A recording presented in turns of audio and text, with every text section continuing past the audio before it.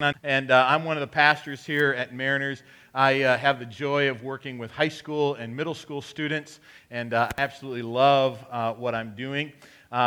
You may be aware that a few weeks ago our pastor was a little bit ill and needed to take some time off. He was here this morning. I don't know if any of you saw Paul this morning, but we are thankful that Paul was back today. He is recovering and completely ignoring all the medical advice that he's been given, so we can be praying for him for that. We are happy that he is back, except a couple of reasons. I had to give him back his parking spot. Yeah, had to give him back his parking, and I had to take all my stuff out of his office because I didn't know. So. I hope he laughs at that when he hears it. Let me just say that, all right? So secular research has discovered that there is one common roadblock that stops all of us, no matter what age. Children, youth, adults, if you're female or if you're male, there's one common roadblock that stops all of us from moving forward. It stops all of our recovery. And it stops all of our growth. Anybody have an idea what that one common roadblock is? Say it again. Ourselves. Good answer. Fear, I heard fear. Doubt. All good answers. Comfort seeking. All right, good. Anyone else? Brave souls on this side. You guys are eerily silent over here. You're all blocked over here. Pride. Yep. So the one answer is your mind. It's your mind that stops that. A fixed mindset commonly stops humanity from moving forward in life. I can't, I won't are common statements that people make when faced with obstacles that seem to be too big or too inconvenient to overcome in life. Whenever we come into one of those obstacles, if they're physical or mental or emotional or relational or spiritual or financial, whatever it is, I can't, I won't, creates a downward spiral of thought in our lives that fixes our ideas and our emotions. And a fixed mindset believes that things can't improve, that I won't recover, or that nothing can be done. Research has shown that our natural human response to difficulty is negativity. Isn't that wonderful? A downward spiral of thought, of actions. A group of 10-year-olds were given a test that they were not prepared for, and that was generally above their ability, above their grade level. All of them failed the test, kind of by design. And they all had different reactions, but there were some common responses when they found out what their grades were. 3 of their top common responses. Next time, I'll cheat. Kind of reminds me of former pro wrestler Jesse the Body Ventura, who said, "Win if you can, lose if you must, always cheat." Another one of their common responses was, "I'll find someone who did worse than I did, so I'll make myself feel better." 10 years old. Their last common response was, "I usually run from difficulty." Negative. I can't, I won't. Downward spiral of thought. Stanford University professor Carol Dweck, in her book Mindset, says that there is one way to reverse a fixed I can't, I won't mindset. There's one way.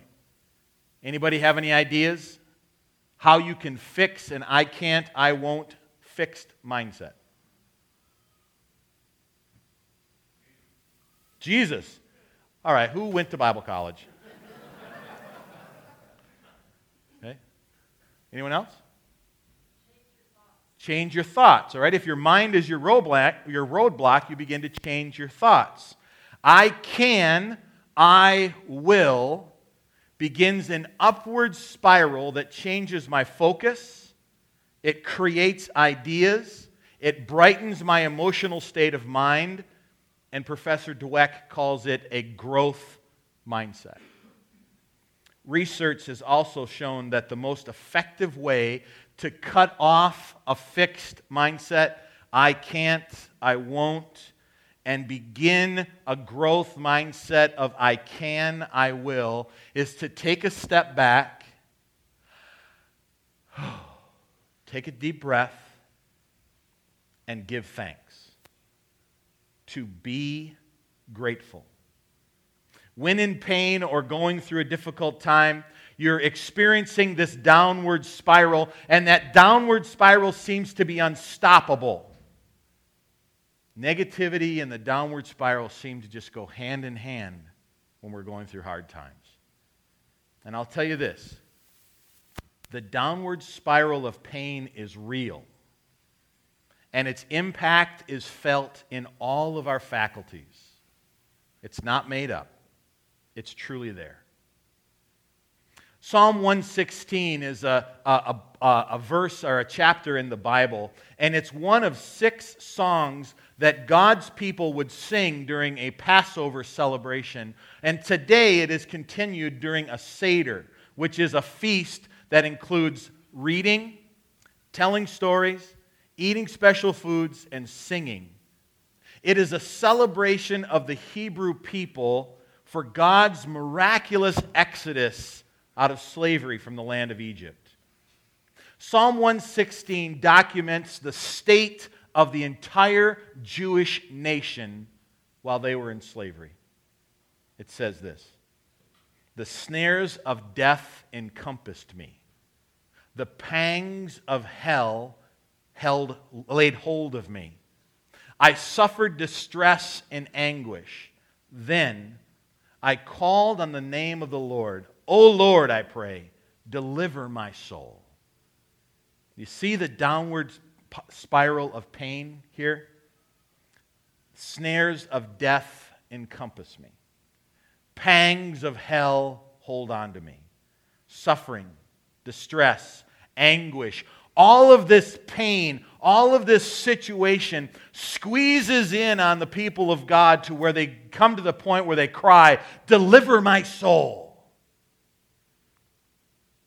Do you believe that God can free you from your suffering, whatever the cause? Do you believe that God is greater than all of your struggles? This passage of the Bible has its origin, Sitz im Leben, which is German for setting in life. The Hebrew nation was brought near death, to the brink of what they could handle, and from their knees they cried out to God, "Save my life." The essence of faith is this: I have no hope other than God. I have no strength other than God. I have no idea of what to do other than to call on God for help. My situation is grim. I feel like I am a resident of hell. But God is greater than all of that. And I look to Him for my salvation. I look to Him for my relief. Corrie ten Boom was a little girl captured by Hitler's Nazi regime. She literally watched her sister die at the hands of their captors. She knew pain and suffering. After her experience in the Nazi death camps, she wrote this: "In all the hell around us, the promises of God as written in the Bible kept us safe." The downward spiral of pain and a fixed mindset of I can't, I won't, is reversing with a growth mindset that says, I can, I will. And the people of God begin to sing a song of praise and thanksgiving. And they begin to sing in Psalm 116, I love the Lord because He has heard my voice and my pleas for mercy.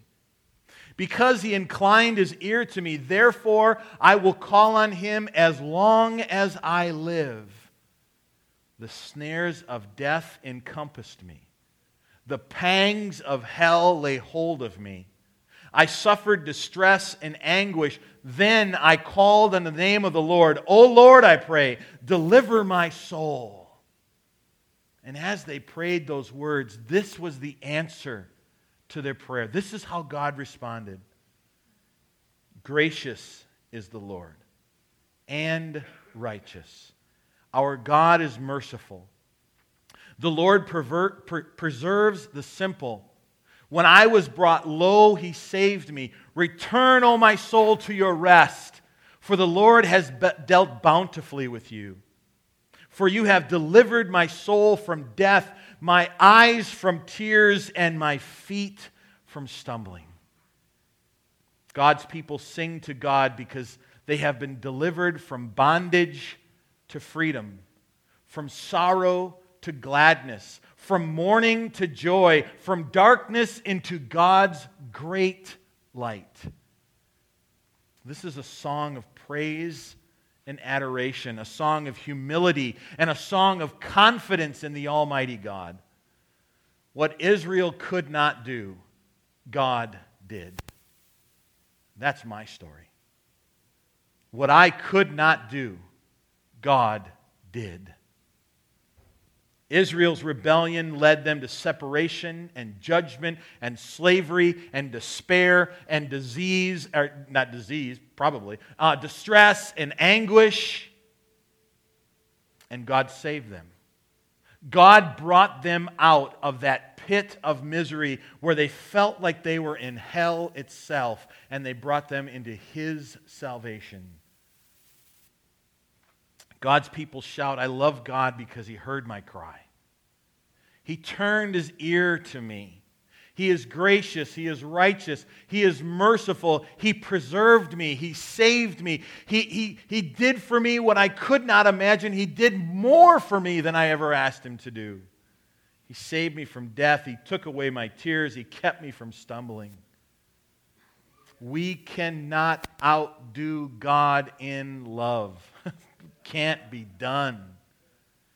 We only love God because He first loved us. And His love for us is not prompted by our affection for Him or even our obedience to Him. His love comes to us because of His own divine character. He is love.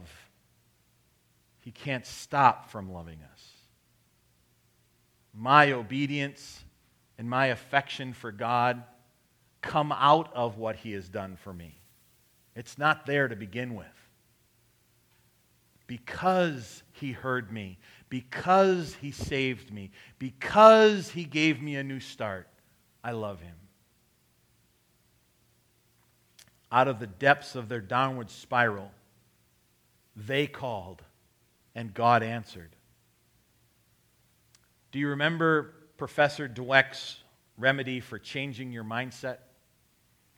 Her research found that humanity can switch I can't, I won't to I can, I will. If we just take a step back and take a deep breath and we just take a moment to be thankful and we change our mindset to I can, I will. You see, this isn't new. God's people have known this for thousands of years. Here in this psalm, they sing I will statements. I will walk before the Lord in the land of the living. I believed, even when I spoke, I am greatly afflicted. I said in my alarm, all mankind are liars. What shall I render to the Lord for all His benefits to me? I will lift up the cup of salvation and call on the name of the Lord. I will pay my vows to the Lord in the presence of all the people. Precious in the sight of the Lord is the death of his saints. O Lord, I am your servant. I am your servant. I am the son of your maidservant. You have loosed my bonds. I will offer to you the sacrifice of thanksgiving and call on the name of the Lord. I will pay my vows to the Lord in the presence of all his people, in the courts of the house of the Lord, in your midst, O Jerusalem. Praise the Lord. God's people stop the downward spiral of a fixed mindset and reverse the spin with a series of I will statements. Refusing to focus on what they can't do or what they don't have, they proudly and worshipfully proclaim, I will call on God as long as I live. I will walk with him every day. I will lift up the cup of salvation, which literally means I give a toast to God. I will tell others of what God has done in my life. I will give thanks. Pain and suffering have the power to entrap me, to keep me in chains. Negativity and a fixed mindset can squelch any growth that I have in my life. But I want to show you something in this verse that's so easy to miss. It says this, I believed. Even when I spoke, I am greatly afflicted. I believe stands between the snares of death and feeling like I'm living in hell, and God delivered me. I believe is right here in between my old life that I'm trying to endure and my new life of faith. I believe in the middle of it all. See, God does not take lightly the adversity that people of faith suffer. He calls the death, suffering, distress, anguish of the saints precious in his sight. He sees it. He knows it. He's involved with it. God cares for you. He knows about your pain. It is all under his control. All trouble is purposeful. It is designed. It is allowed by God to draw God's people closer to him, to build trust in him, to strengthen our faith. That's really hard to understand. God allows pain and suffering in my life. He allows it with a purpose, to draw me closer to him, to build my faith, for me to see his amazing strength, his enduring love, his forgiveness, to see these things. Why? Because these I will statements are a strong description of going public with our faith. It's the result of experiencing God's deliverance out of that midst of pain, out of that place of turmoil, out of living in that hell. These I will statements says, because God heard me and delivered me, I'm telling everybody.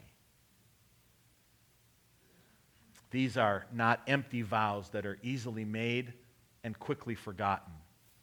These are not empty vows that I say, okay, here in everybody's presence, I'm going to make this vow and then I'm not going to live them out. No, these are vows.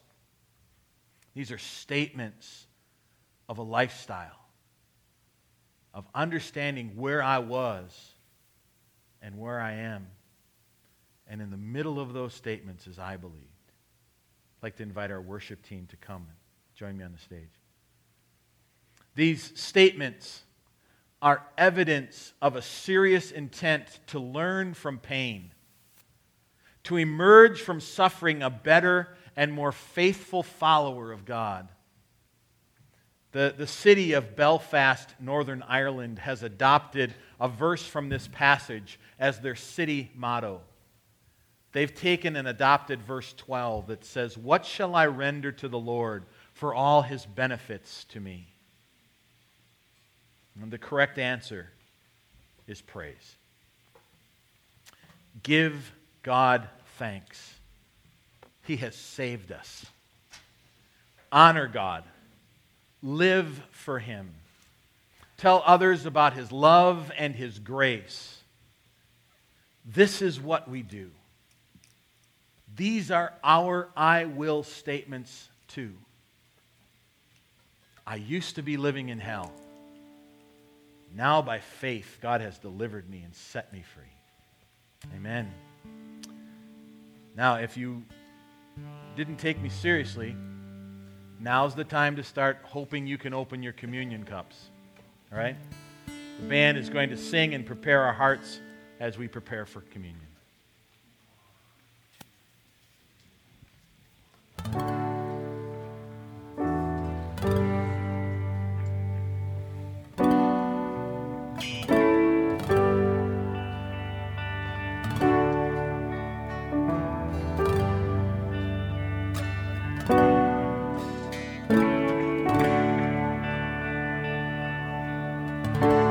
Take the bread of life,